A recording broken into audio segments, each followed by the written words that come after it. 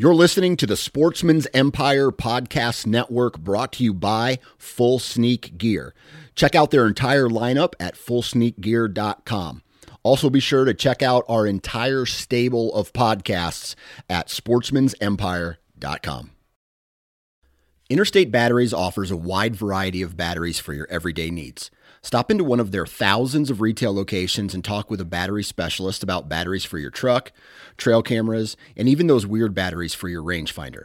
Interstate Batteries even offers cell phone repair in certain locations. For more information, visit interstatebatteries.com. Interstate Batteries, outrageously dependable. New from Moultrie Mobile, the Feed Hub offers first-of-its-kind cellular connection and control for nearly any spin cast feeder on the market. When used with the Moultrie Mobile app, you can monitor feed and battery levels, run feeders on demand, receive alerts when feeders are clogged, and remotely adjust feeding times. The Feed Hub is ideal for anyone who maintains feeders. Remove the guesswork and save time by planning feeder maintenance before you drive to your hunting property. For more information, visit MoultrieMobile.com. Before history is written, it's played. Before it's frozen in time, it's fought one shift at a time. Before it's etched in silver, it's carved in ice. What happens next will last forever. The Stanley Cup Final on ABC and ESPN Plus begins Saturday. All right, guys, welcome to today's show. And joining me on the show today is a fellow Missourian, except he is from the opposite corner of the state as I am. And it's really interesting. I'm sure this is similar to a lot of different states where, like, you go to the Northwest versus the Northeast versus the Southwest or Southeast, Central. Like, you can get into very different types of animals, quantities, quality, all of it. And so I'm excited to talk to Nick because he's up near St. Louis and I am down near Springfield. And so we're going to talk all about his passion, his obsession, his addiction to hunting deer, waterfowl. I mean, just growing up in the outdoors and absolutely loving being out. This is my kind of guy. I'm super pumped about this. Now, I do want to let you know, it has been crazy here. I just did the most intense stalk of my life for, I think, okay, I can't say any animal because mountain goat hunting, I don't think you can really compare to mountain goat stalks as far as the physical aspect of it, but definitely the most intense stalk that I've done on an animal anywhere east of the Rocky Mountains, and it was for a turkey. Now, I'm going to share all of the details about it in a future turkey episode where me, my buddy Drew, and my buddy Austin all recap our 2022 seasons because it has been wild. And I've talked over and over about my addiction for turkey, not my addiction, my desire to go turkey hunting, my love-hate relationship with it. This year has made me more interested in turkey hunting, to say the least. And I might even say that I really like it now. I don't love it. It's not number one. I don't know that it will ever be number one, but it has been quite the year. And so I'm super pumped to share all of that with you guys. But before we do that, you're going to hear a lot of other good episodes in between now and our final episode recapping turkey season for 2022 here in Missouri. And in the meantime, let's hop on to the call with Nick. Like, he was doing things that were just badass. That was one of the coolest moments of my life. I was really scared, but knowing that Dan had the gun, I did have the rifle, like, we would be okay.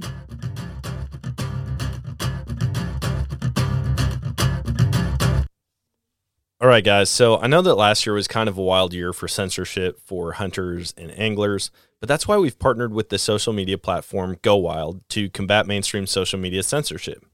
Now, Go Wild is a free social community that was built by outdoors men and women just like me and you. Not only are your photos not censored on Go Wild, they're actually encouraged. And they give you points for things like sharing your trophies, gear reviews, and inviting friends. And as you earn those points, you can unlock awesome rewards like gift cards, free swag, knives, huge discounts on brands like Garmin and Vortex, and so much more. Check this out, though. If you create a free account, you can unlock $10 just for trying it out. So go visit downloadgowild.com to get started. All right, guys, welcome to today's show. And joining me on the show today, I've got another fellow Missourian. His name is Nick Hirschler, and you're kind of in the opposite corner of Missouri from me. Yeah, but welcome to the show, man. Thanks for having me. I'm really excited to be here. Yeah, it's good to have you. What's it like being on that corner of Missouri and hunting? Because I feel like I get a lot of people in between where I'm at in Kansas City, but I don't know that I've ever had anyone from up near St. Louis. It's definitely interesting. So when I'm at school up here in the city, we got to hammer the public land pretty hard. But when I get to go back home, which is about 45 minutes west outside of the city, we have a little more access to private ground. But public land hunting for anything always presents a whole new ballpark of challenges. So in a way, I feel like it makes me a better hunter because when I get in less pressured areas, it definitely seems like things work out in my favor a little better. But there's always the trials and tribulations of never knowing who's going to be next to you. So, oh yeah, public land can be scary at times. I guess why don't we jump into kind of what you're interested in the outdoors, if you wouldn't mind just sharing with the listeners. What are your main passions? So I grew up mostly whitetail hunting for the better part of my life, but I recently, I'd say in the last 8 or so years, have really gotten into waterfowl hunting. So that's become a real big passion of mine, but really kind of anything outdoors. I like to trout fish a lot, snag for spoonbill with some buddies from back home. So we just did that down at Lake of the Ozarks 2 weekends ago. But mostly just whitetail and waterfowl, but I'm not opposed to trying anything. So that's awesome, man. I'm exactly the same way. Snagging spoonbill is something I haven't done yet. We had some friends in town this weekend, and he was asking about all the different fishing opportunities and stuff because we did a fly fishing trip. And I was like, man, there's people who snag for spoonbill. They snagged, where were they? I think he said he was up on the Kenai in Alaska. And apparently there's a certain time of year where you can snag salmon. And I didn't know that. I thought all salmon were like, you had to have them hooked in the lip. But apparently there's like a certain season. Anyways, I showed him pictures of spoonbill, and his jaw hit the floor. He's like, people snag those and reel them in. I'm like, they do, man. It's a different breed, and I want to experience it at some point. I just haven't yet. Yeah, it's a good time. So I got a buddy who his family does it quite a bit, and so he called me last Friday night and was like, we're pulling out for Lake of the Ozarks at midnight. We're going to be on the water by 3 a.m. if you want to roll with us. And so we got down and we ended up we caught 5 fish, all of them over 50 pounds. So holy cow. Good. We didn't catch anything that wasn't a keeper, but that was, I want to say they're up to like in the 3 weeks of snagging season we've had, they've caught 18 to 20. Biggest fish was 87 pounds. So definitely been hammering them down on the lower part of the lake. Dude, I need to get in. How long does snagging season go? Till the end of April. So shoot. So only about 2 weeks left. Dude, I need to get in touch with somebody, because that's something I wanted to do this year, and I've never done it. I've never like dug too far into it, and so I didn't know when season was. I knew it was sometime in the spring. I didn't realize it was already going on. So I'm gonna have to try to get out and experience that at some point. Yeah. So you're big into waterfowl, big into whitetail hunting. Interestingly enough, so we hunt Stockton Lake every now and then. We hunt Four Rivers every now and then. I mean, we kind of hunt all over the state of Missouri. But I read an article years ago. I think my buddy Brad actually brought it to me, and they had done a GPS deal on geese from the Mississippi River. They were up near St. Louis, and every single day they were flying down, and they were feeding at Four Rivers and then flying back to roost on the Mississippi. And I'm like, dude, that's crazy. Like I feel like when I have to drive 5 miles to get a certain type of fast food that I want, like that's really inconvenient. But these birds were flying for a long ways just to feed in one spot. So it's possible that you and I have shot at the same goose before in 2 different parts. Yeah, that's crazy. Especially because a lot of the ground that we hunt is along the Mississippi River, but I never would have thought that birds were flying that far just for feed.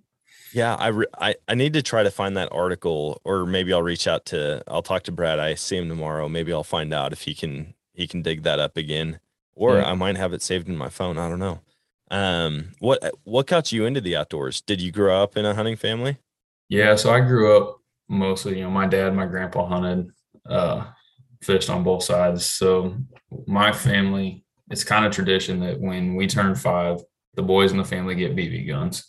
And so I'm the oldest of my family. So I have 1 younger brother, and then I have 3 younger cousins. All of us have gotten BB guns at 5, pellet guns at 7, learn to shoot, learn to respect them. And then by, 8, 9, 10, we're hunting squirrels, running around the backyard, doing whatever, rabbits. And then eventually we have all gotten out in the deer woods by this point. My youngest cousin is 6. He likes to come sit in the blind, but he didn't get to bring his own gun yet. So, but I was just on a podcast with another guy, and he was sharing with me. I don't know why. Maybe I never put it together. Maybe I never put too much thought into it. But the legal hunting age in Missouri is 6 years old. Mm-hmm. I've got a son who's 5 right now, and he will be 6 at the end of August. He turned 6. I'm terrible with dates. I'm terrible with names. I'm terrible with all the important information that I should remember. And I'm really good with stupid facts and jokes. But I've always remembered his birthday because the very next day is dove opener, sadly enough. But he can technically come out dove hunting legally and carry a gun, which carry his own gun. Yeah. That doesn't even make sense to me because he's so tiny, and I thought he was years and years away from hunting. But I was telling my last guest that I will be putting in overtime this summer, just teaching him about firearms. He's got a BB gun. He's messed around with Nerf guns a ton. But I need to get him geared up because I would love to take him out and help him experience some of his first hunts this year. Yeah. BB guns are always like a great kind of place to start. It's just a good kind of learning tool. We all started with the iron sights and couldn't get the rule, and joke kind of was, well, you can't upgrade your pellet gun until you can, shoot real good with your iron sights. So it was a big deal when we could put 5 BBs in the bullseye at, 10 yards or whatever with that BB gun, but using iron sights, it's kind of a big deal. So. Oh yeah. That's a totally different ball game. I mean, I know in Colorado, if you do like a muzzleloader tag for deer, I think it might be for any species, you have to use iron sights. And I'm like, you don't realize how much a powered or a magnified scope changes the game until you go back to trying to shoot iron sights. And it's definitely a lost skill too. Like if you progress yourself out of it and then you don't practice it, you have to regress back to it. It's something that definitely takes people time to get used to again. Oh yeah. I bought an AR this year.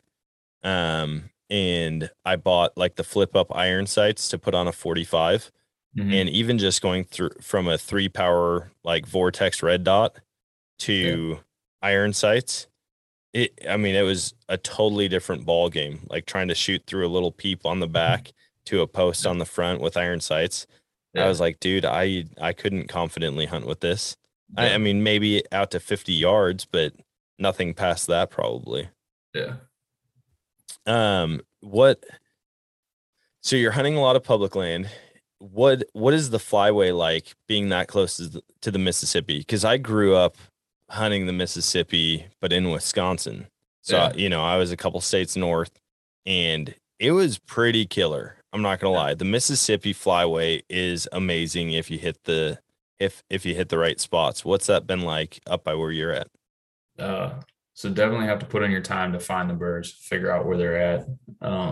We didn't have boat access until the end of the year. I just broke down like halfway through duck season. I was like, I'm tired of not being able to get to these spots I need to get to. I went and bought a 16-foot John boat for me and my buddies. But It's usually pretty good if you can find where they're at and if you're willing to put in the work to do it. So, before we had the boat that was putting on waders, dragging a jet sled and 5 dozen decoys 1.5 miles across land to go get back in some of these holes. But we would come out with 6 or 10 ducks when nobody else was wanting to hunt.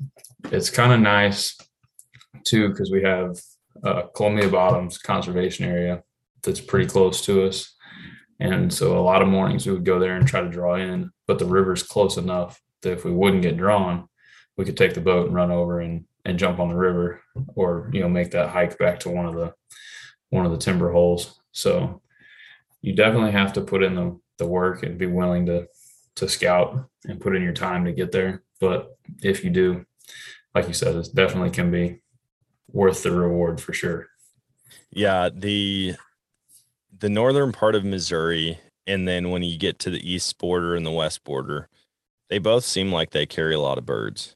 Yeah. We are trying to figure it out here. I feel like there's very few places, very few ponds that bring birds back year after year where we're at. And it's tough to get access to ones that haven't already been, claimed by somebody else.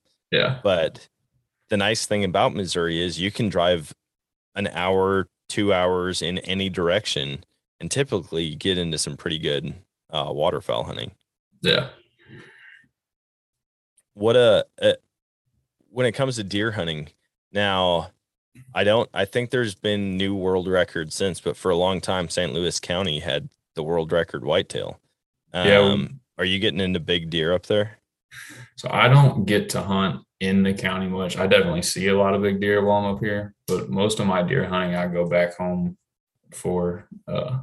But we see a pretty good amount of big deer in the county. The problem with up here is, like you said, a lot of the ground has been claimed already. Everybody and their mom kind of deer hunts. It's a little bit easier to get some ground to waterfowl hunt in the city because there's not as many people that do it. So the farmers will let you slip into their cornfields, but a lot of them lease it out for deer if they don't hunt it themselves. So you kind of have to go public or go home, and there's not a ton of public land up in the city that's not on the draw system. So we've put in for the draw being up here at school, but never have been lucky enough to get it. So we go back home and hunt ground that we have back there.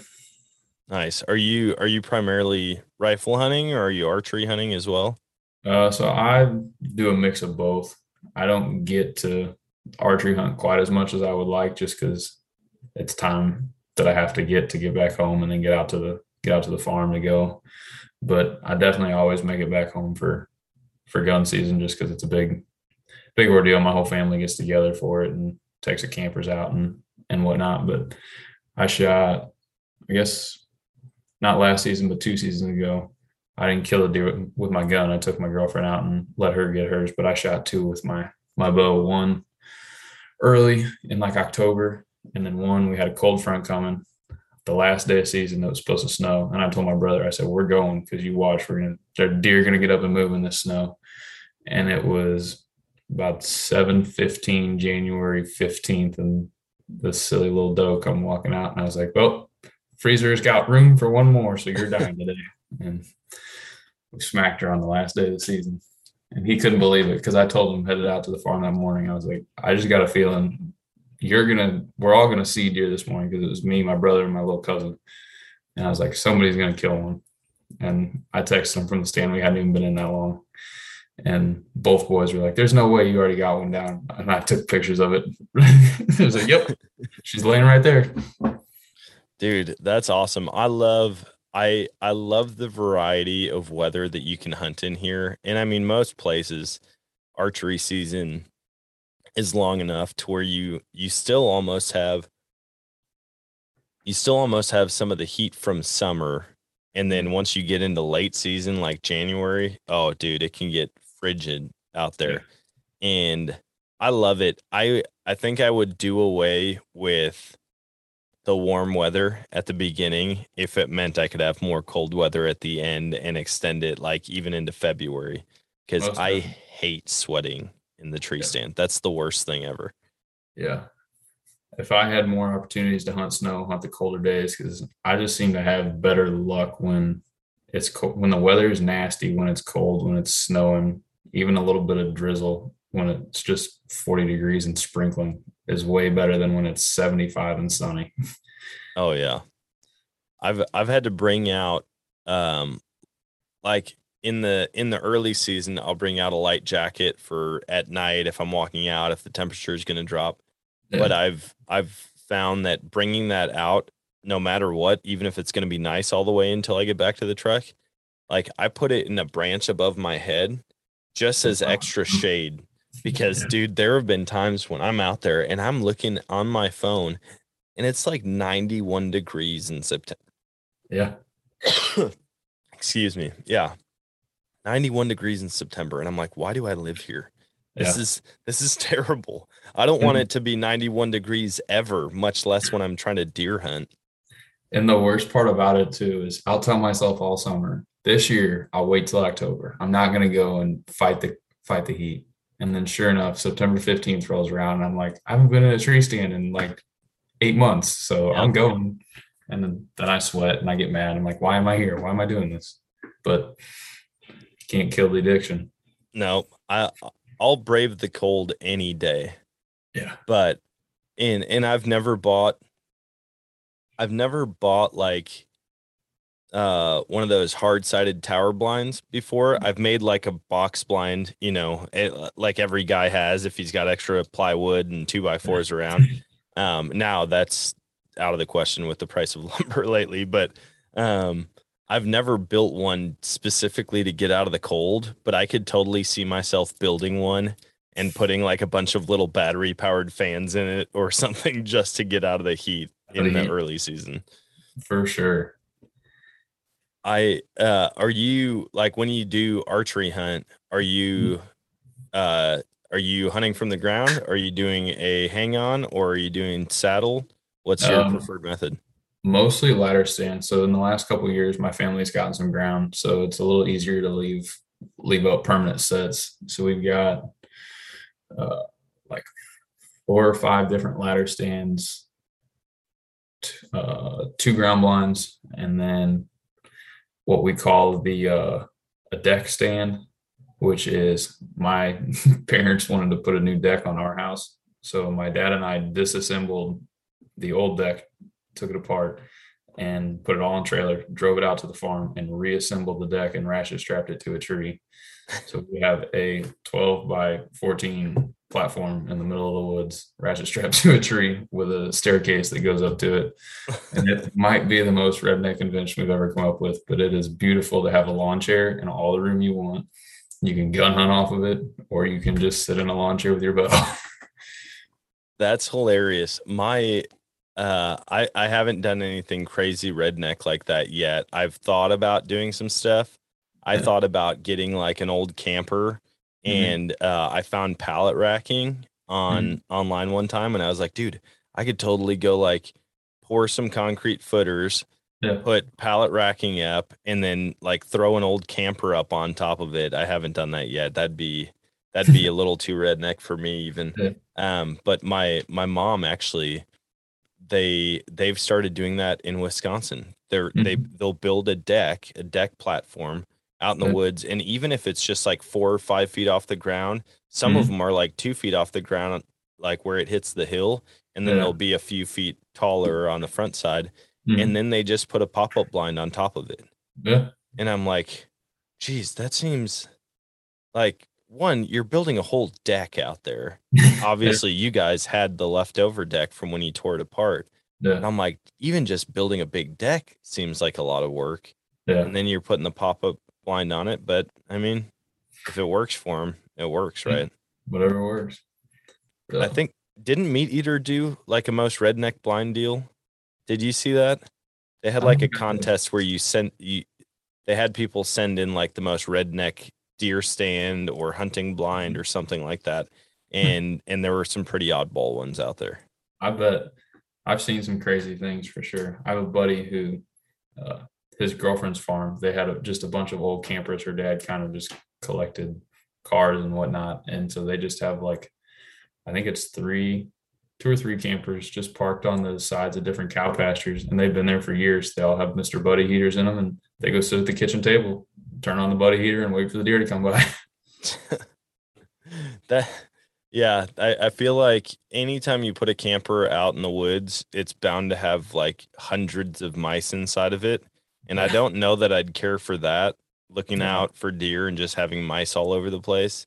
But I thought it would be really funny. We bought a school bus at one point and we were going to renovate it into an RV. Mm-hmm.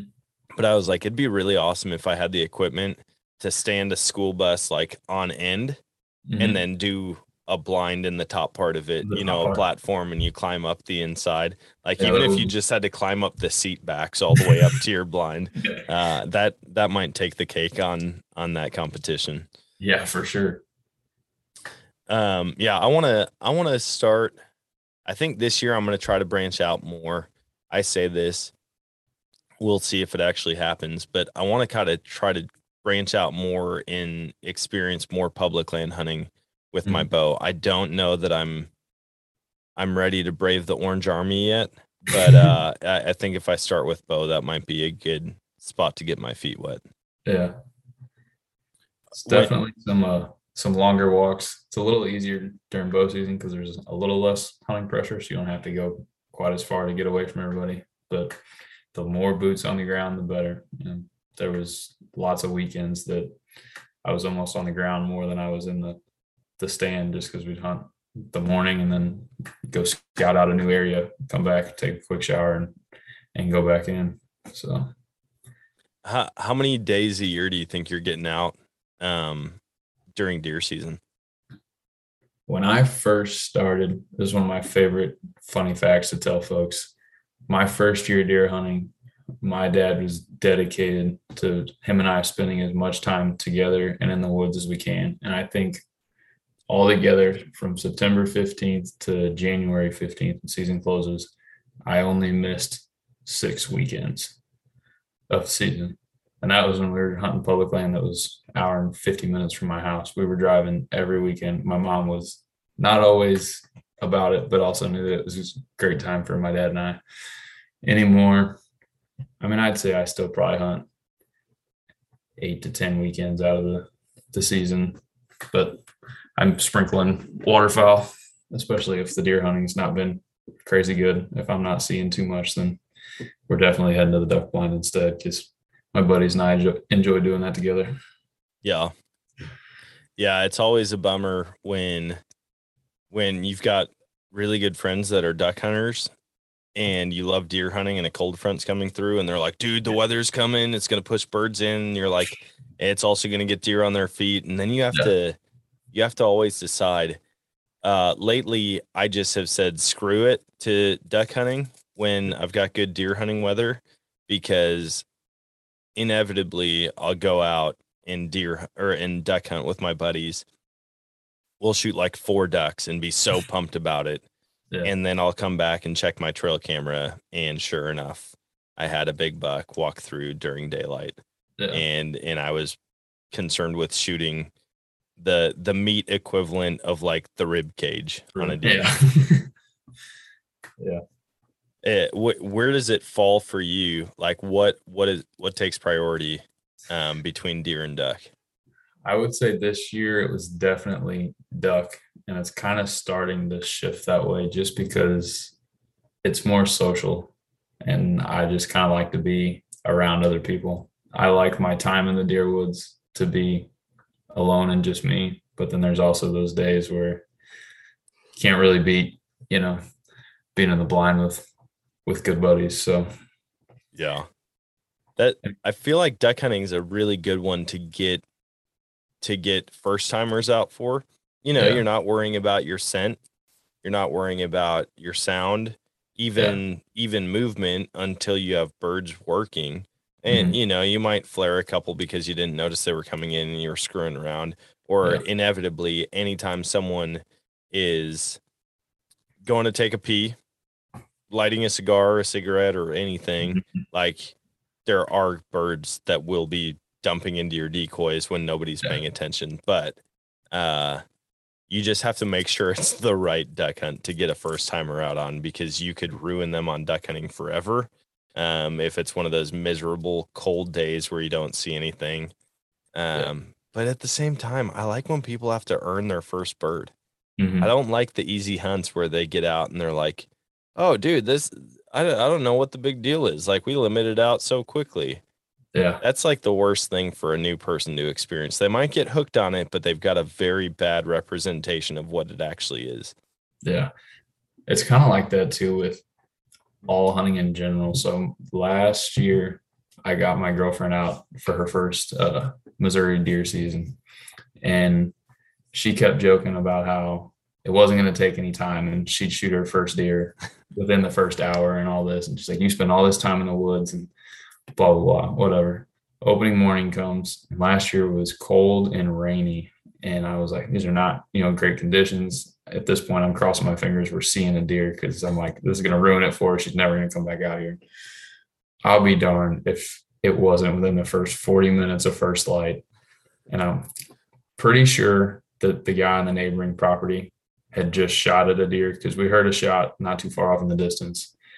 And it wasn't 15 minutes. And here comes this deer trotting up in the field. And it was just a spike. But with first timers, I'm like, whatever you want. And I was honestly kind of dozing with the rain on the ground blind and everything. And she goes, there's a deer. And I was like, sit up and look around. And sure enough, he was coming. He walked right across the field. He come out like 40 yards and turned away from us and walked for a second. And we got her up on the gun and everything. And I was like, can you see him?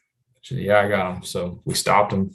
She dropped him in his tracks, and she goes, I told you, this isn't hard. Can we go back and have breakfast? Oh, gosh. And so, but then I made her hunt public land last year, and we hunted all weekend, and we saw one deer. And she realized very quickly that it doesn't always happen in the first 45 minutes. Yeah.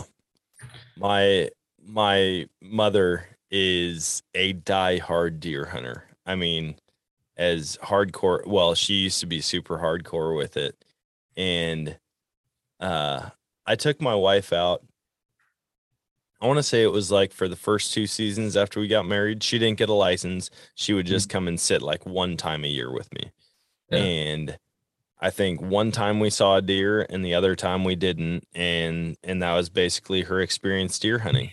Well, all growing up, my mom never let me sit with her, like, ever. She was like, everyone's too smelly, too noisy. They move too much. Like, you're going to ruin my deer hunt. You're not sitting with me, type of thing. Yeah. And I bring my wife up to Wisconsin for the annual, holiday of deer season. And my mom's like, oh, do you want to come sit with me? And I'm like, you got to be freaking kidding me.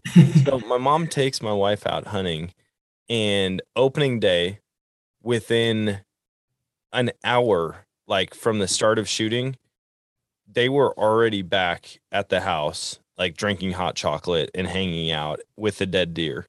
And I'm like, oh man. And of course, my mom and my wife, they both come back and they're like, what have you been doing wrong this whole time? Like, this is how easy it is. Like, we were back before you were even, fully awake, type of deal. And I'm like, shut up. The last thing I need is two of you trying to tell me how easy this is, and anybody can shoot one in 30 minutes.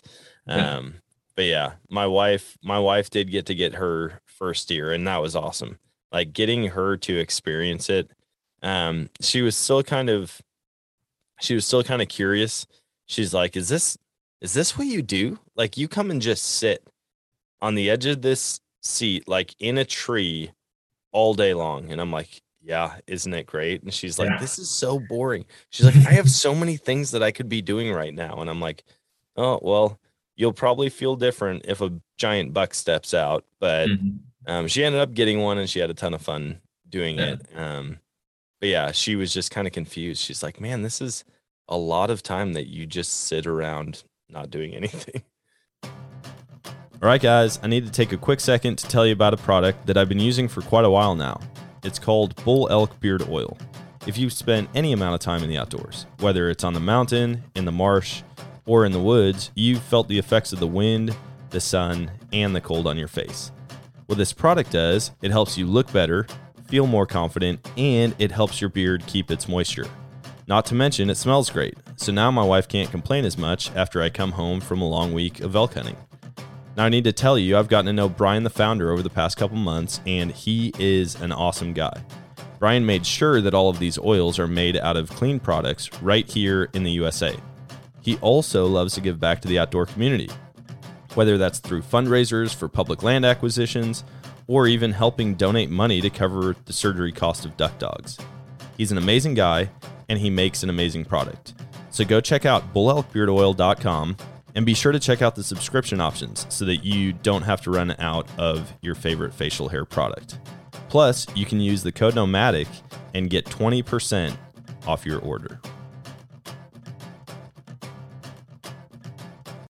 I feel like until you experience the adrenaline rush and the success, though, it seems like that until you get to that payoff, because it's kind of, some days it can be really boring, but then and I experience it even more so when I bow hunt, because there's something about, when that deer's 50, 70, 100 yards away during gun season, you still get the shakes a little bit, but it's not the same as having a whitetail within 10 yards. And you're like, this thing has no idea that I'm here.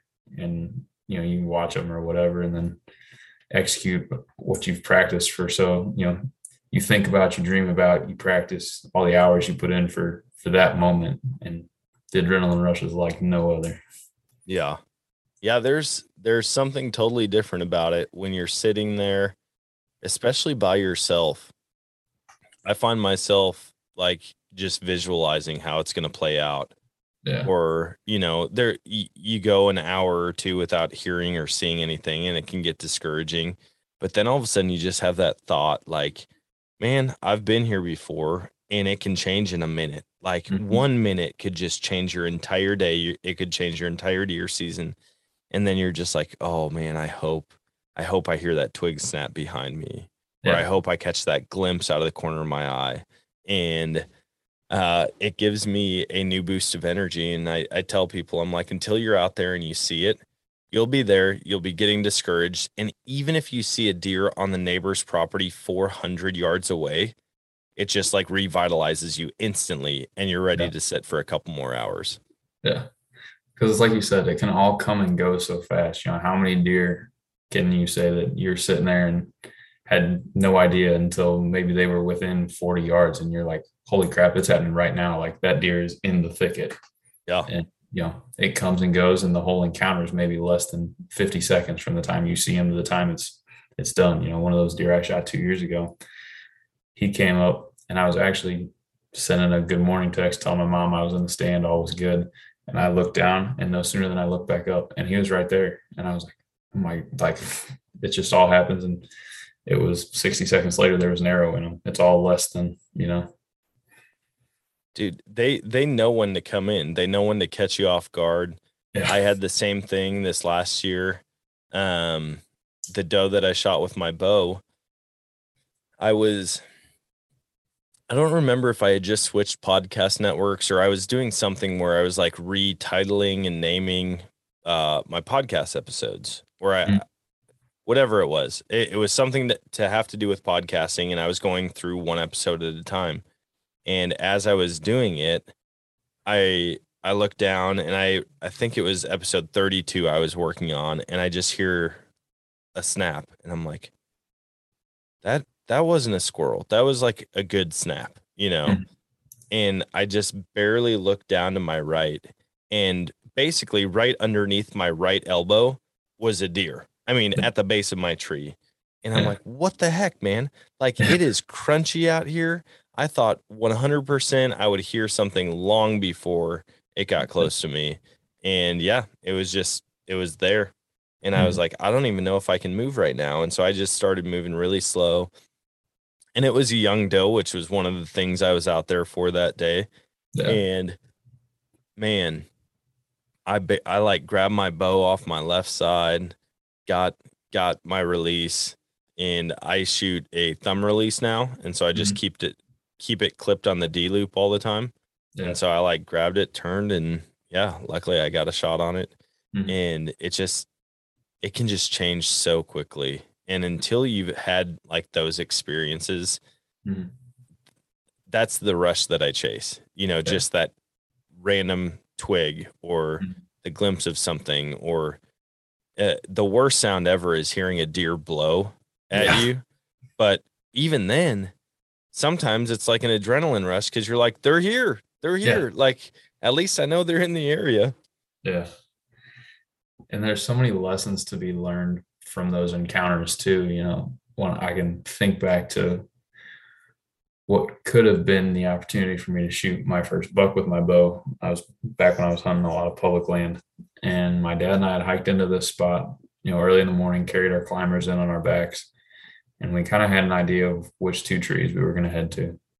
And there was one big tall oak tree had been dropping a ton of acorns, so we were pretty sure that the deer had been moving on one of the trails through there.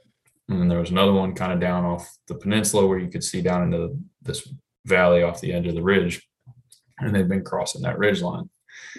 Well, the oak tree was kind of the better spot for the morning, but I just kind of had a gut feeling about going down the hill. So against my better judgment, I was like, Dad, you take the oak tree and I'll go down the hill.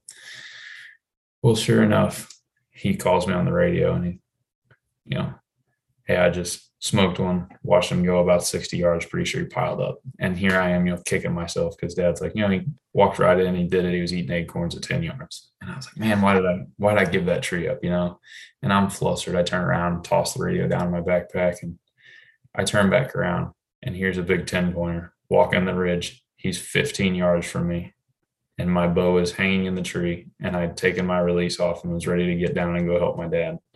So if I'd have just stayed calm and collected, sat back down for a minute and just waited it out, we maybe could have left with 2, because he was right on top of me. But threw the radio down, and I just turned fast because I was like, you get in that zone and you're like, man, why did I do that? And he was right there, and my rapid turn, he looks up at me and gone he was. So dang, man. Yeah, that's rough. I've had plenty of moments like that, and I always have to remind myself, like, no matter what, when I'm in the tree stand, it's game time. Yeah. As much as it seems like it might not be, there's one person that doesn't hunt. They live like over my right shoulder on the neighboring property, and it's quite a ways from where I'm sitting, but it's close enough to where, like, if it's a calm day, if there's not a lot of wind, I can hear the conversations that they're having in their backyard. Yeah. And there's times when they're out there and their dog's barking, and I can hear them walking around and the kids, and I'm just like, gosh, this is going to ruin my entire hunt. And right when I've kind of given up hope, I'll look to my left and a doe just bounced over the fence into the field with me. And I'm like, oh man, like, deer are so used to people, and they know when there's a threat and when there's not. Yeah. Deer don't really get scared about people talking.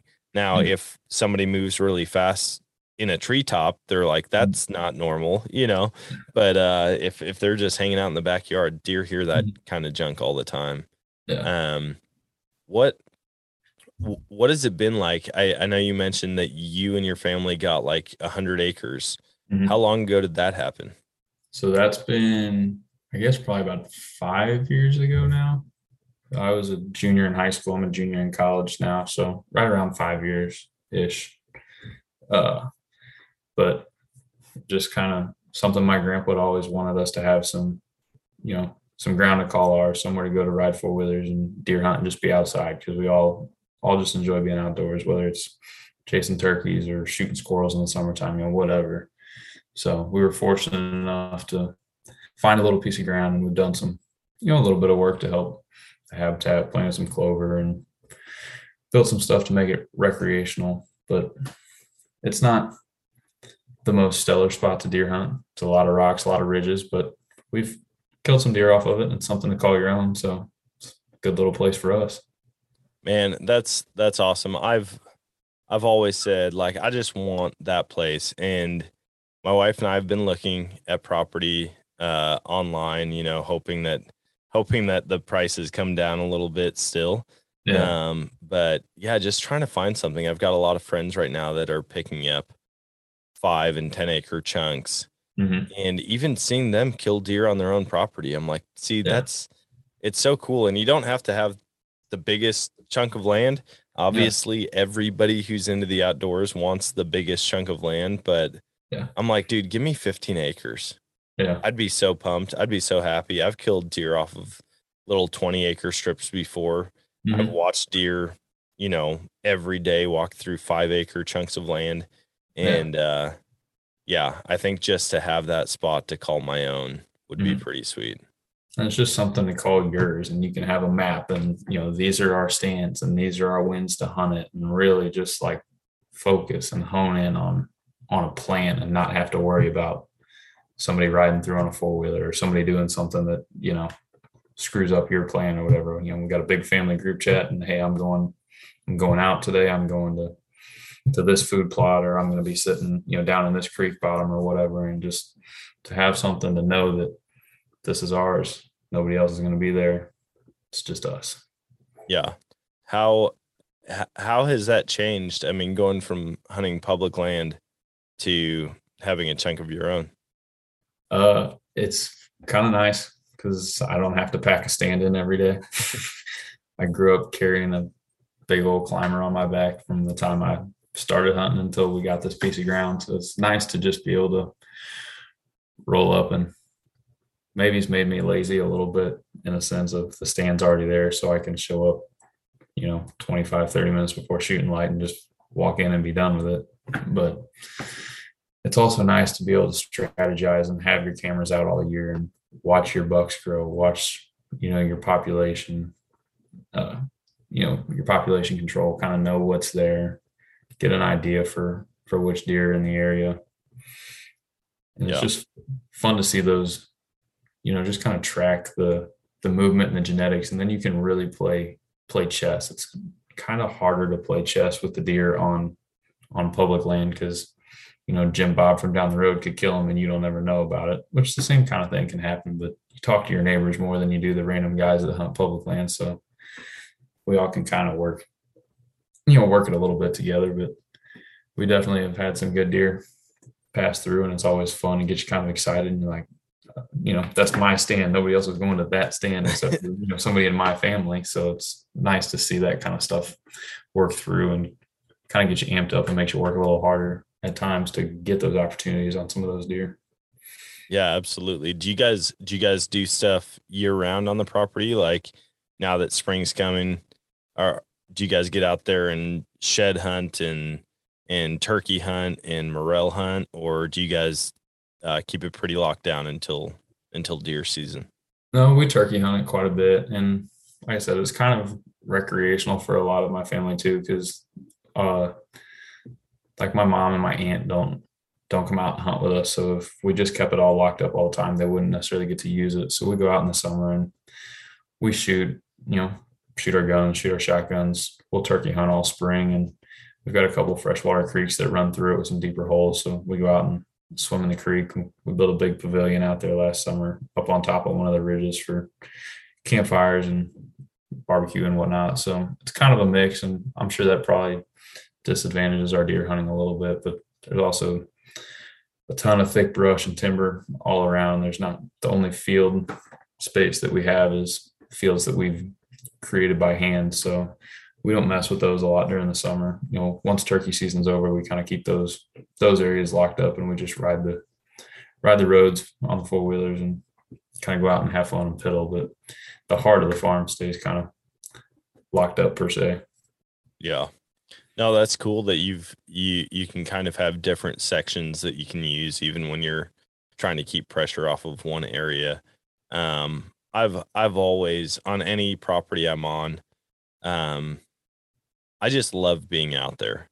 And so it would be very difficult for me to be like, I only use this during deer season, or like even hearing people like the Drurys or like Mark Kenyon, who's kind of switched over to not really doing a ton of trail camera pulls, checking them and using that data for the next year. I'm like, man, I love trail cameras. Like, I love going and checking them. I love going and pulling the card and just like, oh, please let there be a big one. All right, am I finally going to have deer in right now? Or watching the velvet and like you see all these bucks just starting to sprout, and then all of a sudden there's one with 6 already when everybody else is just nubs, and you're Yeah. like, oh man, what's he? Who is he? Who's he going to turn into? Yeah, to have property that you can use for all sorts of different things. Mhm. Unless I make millions and millions of dollars and I can afford to only have whitetail properties and then have just waterfowl properties, I think I'll always use the property for everything. Yeah. And that's, like I said, that's kind of how we are. It would be, we like to be out too much and do too much to just lock it down for deer season. We want to go out and hang out and just use it as a spot for us all to get together. So it's a multi-purpose property. Yeah. Do you have any, I mean, you said turkey hunting and deer hunting. Mhm. You've got some creeks that run through. Does it hold any waterfowl at all? No, not really. So it's kind of more central heart of the state. Sometimes the snows fly over and I'll hear them, but there's not really a flyaway for the snows. They're too crazy. They just go everywhere. So we don't get really any waterfowl other than, some local geese that hang out on the golf course. That's not too far away, but that's about it. Dude, you got to get in with the golf course owner. Yeah. You got to do some cleanup. I've heard of people doing that before, and I'd love to be part of that pest control. Yeah. There's a golf course that's right by my parents' house. And I actually just met the owner a couple of weeks ago. And I've been trying to convince him that the deer are tearing his greens up too bad.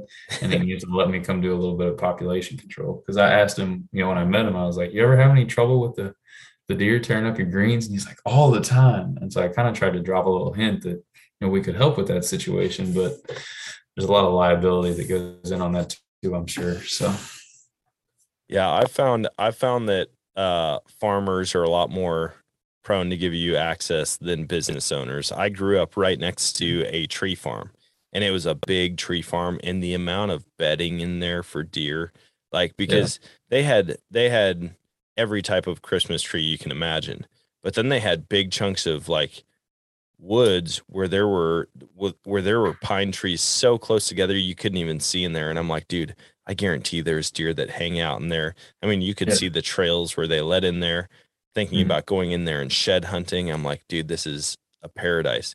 And at one point I worked for the tree farm. So I'm like, oh, this is a shoe-in. They'll definitely let me. Nope. I could not get to hunt in or get permission to hunt in there to save my life. And it drove me crazy. Yeah. Are you guys, being on that side of the state, is it a lot of farmland? Do you guys get a lot of crops and cornfields, bean fields, things like that? Not necessarily out by our hunting property, but by my house. And some of the places we hunt up here in the city do have some, because we're pretty close to Chesterfield and St. Charles. And so those are kind of have some farm ground around them. We actually, it's kind of funny. My buddies that I waterfowl hunt with were riding around one day and found this little kind of it's not secluded cornfield, but it's right off the river and just outside of the Chesterfield Bottoms, which anybody that is from around here knows it's like a big strip mall. There's a Top Golf, and it's very kind of industrialized area to go down to. But with it being right off the river and all these businesses have all these water features and ponds and stuff, the waterfowl like to hang out in the town. My buddies had seen some birds roosting in this farm field, and so they drove down and took the farmer a case of beer and asked him if we could hunt the last day of goose season. And we shot 8 geese in one morning that were just getting up out of town, and they were flying towards the river, and we put out a huge spread out in the snow. And it was one of the more fun hunts that we've had this season, just because it was like, who would think to get this close to the city to try to shoot waterfowl? But they all like the water features and stuff down in the town. So we were just trying to cut them off before they could get back to the river. Yeah. Those spots, man, they get comfortable and they just don't worry about anything else. And sometimes you can sneak in there and get them before they get wise to your tricks. Yeah. Do you do a lot of traveling to hunt, or do you keep it pretty localized between the family farm and then where you waterfowl? I would say I usually keep it within 2 hours for the most part. I mean, sometimes we'll make a drive up to some of those conservation areas a little further north, like Ted Shanks and up towards Columbia area, Boonville a little bit. But usually most of my drives are all within 2 hours. Head down south to Duck Creek every once in a while. But Yeah. Are you do you have any bucket list hunts that you're wanting to do? I feel like right now is like a great time to be alive as far as knowing about different opportunities around the country, and then like the ease of access, or like putting in for points for different states, or Yeah. even, dude, there are so many states that have pretty cheap non-resident tags. Mhm. Have you thought about branching out and going and doing any of those big game hunts or exotic waterfowl hunts? Yeah, so I think it'd be really fun to do an Arkansas timber waterfowl hunt if I could get down there for one. And then I want to go somewhere west, doesn't really matter to me where, and try to kill an elk. Those are two big bucket list ones for me. And I would do the elk with my bow for sure. Dude, So elk with a bow would be nuts. I feel like everybody at this point has seen that video of the bull elk that comes in, the kid, like that 13-year-old kid shoots it in the chest, like yeah, straight on. yeah, And I'm like, it doesn't happen that way, guys. Like that, that is, there's a reason there's only like one really well-known video like that. yeah, But I need to experience it, like with a bow in hand and Mhm. elk just screaming, yeah, and my hair on my neck standing on end, not knowing for sure what route they're going to come from, but just trying to get set up to get a Yeah. clean shot at one. That'd be so cool. Elk hunting is a blast even with a rifle, but I would imagine that it's compounded 20 times if you have a bow in your hand. yeah. I get goosebumps just like watching hunting TV, hearing the elk bugle. So being able to like be in the heart of the mountains and hearing them all screaming, I think would just be so much fun. Dude, there's something different about it. And even hearing like Sika deer over in Maryland, Mhm. apparently they've got a pretty wicked bugle too. They're like the Japanese deer that kind of got introduced. And there's something about vocal big game animals.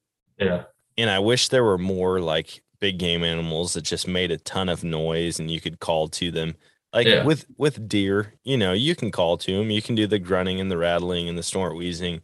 yeah, You can even pretend to be making a scraper or rub, but they're not going to like rip a bugle. yeah, You might hear a grunt if you're lucky.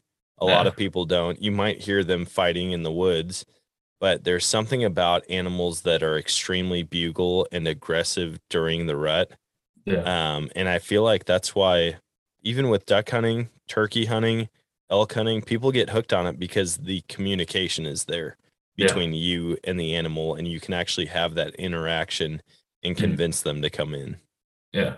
And that's like one of the things too, that when you take a new person like waterfowl hunting or like try to get them into their first turkey call or their first duck call, and nobody really realizes how tough it is to get a good convincing vocalization until you put a call in their hand and they're like, you sound like that, but I sound like a party horn. Like, what is the difference? And it's all about how you can manipulate your vocals and stuff. But it's fun to have that challenge to have to learn and like try to speak the language of the animal and know, like, especially with waterfowl hunting, like what sound the ducks are making when they're feeding on the water versus when they're flying in the air, and like what calls. Because by the time they get to, sometimes even the central part of Missouri, they've heard a lot of calls coming down from Minnesota, coming across Iowa and the northern part of Missouri.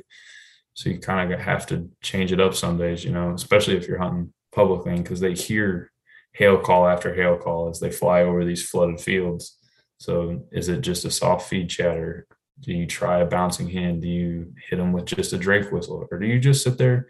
There have been a lot of mornings you don't even have to call. If you just set a decent decoy spread and you sit there and be quiet, you'll kill more ducks than when you blow a call, because they get call shy. We shot a limit on a conservation area 2 years ago. It was a full mallard limit, and it was almost all drakes. We shot two hens, and we didn't blow a call all morning. They just got kind of lucky with being where they wanted to go, but also everybody else was trying to hammer them and break them down. And it was kind of a cold, snowy morning, so they were kind of low anyways. And we just let the motion of the water do the work, and we shot the crap out of them. See, and that's where I've noticed being in Missouri that calling isn't king. You know, like you don't have to call, even if you're a great caller.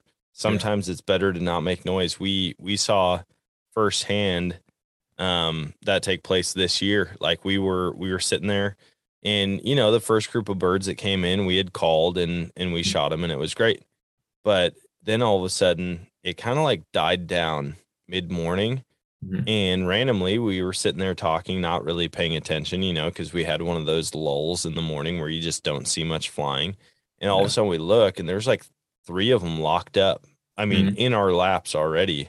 And it's like, hey, right here, take them. And we popped up and shot. And it's like, dude, we didn't even call. Maybe let's not call. And sure enough, there were a couple other times throughout the morning where birds snuck in on us, or we'd see them and we're like, let's just see what they do. They seem interested. And they did. Now, when I see them far out, like way out, I still always call just to try to get their attention. But man, when they're coming in, there's no reason to mess up a good thing. And I'll tell you right now, I am not the world's best waterfowl caller. I enjoy doing it. Don't get me wrong. I would say I may be a little bit better than average, but I'm not going to win any ribbons. I'm not going to pull birds down from a mile up. Like they have to kind of be interested already in order for me to convince them the full way. And I'm the same way. And even with geese too, you know, they just, with us being kind of a middle state, you got to feel them out. If it's a bird that's, especially see it more with geese than ducks, but if that lead bird has already heard, a lot of times we like to say, if you can get the lead bird's attention, you can get the rest of the flock. They always like to follow whoever's in the front. But if that, you got to watch how that lead bird reacts. If you start hammering him and he starts kind of going away, maybe you just soft cluck a little bit and hit him with a flag and then just go quiet. And sometimes that's all it takes. You just got to get him to see the decoys and then don't do anything, because you're more likely to scare him away than anything. Oh, yeah. Yeah. And that's the really frustrating part, is when you see ducks starting to peel off and come in, and then the lead bird is like, no, I'm going this way, and it pulls them all back up. I probably talk more in the blind and give people like the John Madden play-by-play more than anybody cares to hear. But I'm like, oh, we got 2 peeling off. Okay, never mind. They joined back up. Yeah, that one bird, let them away. And I'm like, man, if I was hunting with me, I'd probably get really annoyed. But I don't know. I just get so giddy. I can't help myself when there's birds in the air, when we've had a couple good shots, or, I mean, deer hunting, anything. I like keeping people up to date. Yeah. Well, it's kind of nice sometimes to have a guy like that too, though. If you've got one guy whoever's the most concealed in the blind and can kind of keep an eye on them, and everybody else can just be head down and working their calls. You know, my buddies and I kind of got a system like that too, where one of us will look up and it'll just be, we've hunted enough together where we can kind of feed off of whoever's watching the birds. You know, they kind of lead the sequence and the rest of us just follow. So if they soften up, we soften up. They go hard as the birds are going away, then we kind of know to pick it up and go hard. But to have that guy that can whisper, all right, they're behind us, you know, hammer them, or they're off on the side, they're working, you know, go soft for a second. Somebody who can see, and like you said, give a play-by-play so that everybody's on the same page of what's happening. And because it always sucks too when one guy thinks you said go and he stands up and the birds are still, you know, 50 yards out, but they were going to finish right in your face. And now everybody's just trying to scramble real fast. And oh yeah. I can't stand being the guy that's in the dark, like not being able to see. They'll be like, oh, coming around behind us.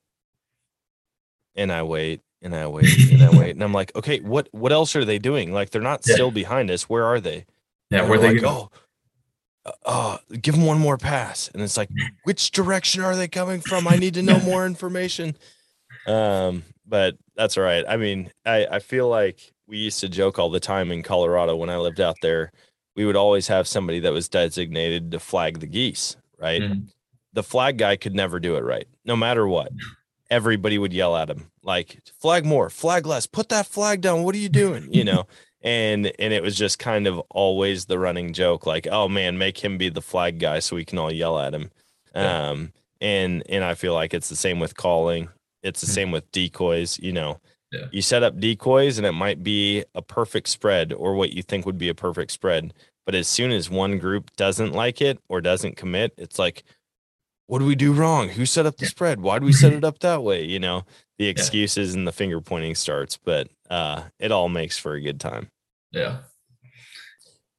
Well, man, I appreciate you hopping on with me. I can't believe it. Like it happens every time we get to an hour before it even seems like the conversation began. Yeah. But you're pretty close, man. You're not that far at all. I mean, nothing in Missouri is super far away. I feel like we need to get together and do a hunt sometime. I feel like that'd be a great time. If you're ever down in the Springfield area, we'll make it work, or we find some place, meet in the middle, go hit some like really good waterfowl property or something. Yeah. Before we hop off though, I want to give you a chance to share with listeners where they can find you, where they can follow along. Yeah. So I like to post all my hunts and just some day-to-day content on my Instagram. So it's N Herschler, HOERCHLER on Instagram. See some pictures of my fishing, or I like to post a lot of my fitness stuff. I work out a lot, but a lot of outdoor stuff on there too. So if you're looking for somebody small to go follow that's not blasting you every day, feel free. Nice, man. Well, yeah, let's definitely stay in touch, and good luck this season. Turkey season's coming up. Do you put trail cameras out to scout turkeys? Not necessarily as much for turkeys. I just kind of run and gun. I go out and that opening morning, hit them with a hoot, and wherever they're gobbling at, we go chase them. I got a couple happenstance pictures because my trail cams are stopped from deer season. So we pulled the cards a couple weeks ago, and there's a couple toms running in some of the food plots. So that'll probably be a first spot opening morning to go hit, because they've been coming down and feeding some of that clover. So we'll try to break them off the roost and get them in the field. But if not, we'll hit the timber and we'll go find them. Nice. I typically put trail cameras back out if I don't already have them out. I'll put them back out and get ready for turkey season just to see if I can get them patterned. And I haven't done it this year. So I'm going to be out near the property tomorrow. So I'm going to put them out tomorrow, and hopefully, fingers crossed, something will pop up and I can get them figured out before opening day. Yeah. Well, man, good luck. Yeah, good luck to you. Thanks again for hopping on, and good luck the rest of this season. Yeah, thank you. And that is going to wrap it up for today's episode. I hope you guys enjoyed that. I had a ton of fun chatting with Nick, and it's always good to talk to fellow Missourians and get their take on what hunting is like here in the Show Me State. Now, I'm looking forward to getting out and hunting this next year with some of these people, getting together. Maybe I really do just need to lock down a central location where I can have a ton of my guests, a ton of podcast listeners together. We can hang out, share stories, do like a game cook-off or something like that. Maybe some shooting competitions. I don't know. We're going to turn it into an amazing event, and I'm sure you guys are sick of hearing about me talking about these get-togethers when they haven't happened yet, but I promise they are coming maybe right before this fall, right before all the seasons kick off. Maybe we'll just do a giant like outdoor kickoff.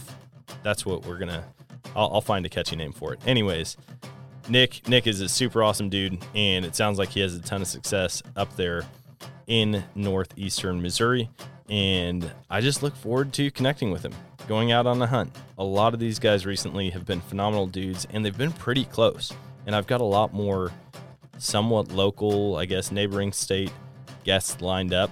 And so, yeah, there's so many opportunities here in Missouri, and there's so many different types of hunting. Like I talked to a guy who is super into woodcock hunting, and he's like one of the foremost people on woodcock hunting in the country, or at least in the state. And I met him like dove hunting.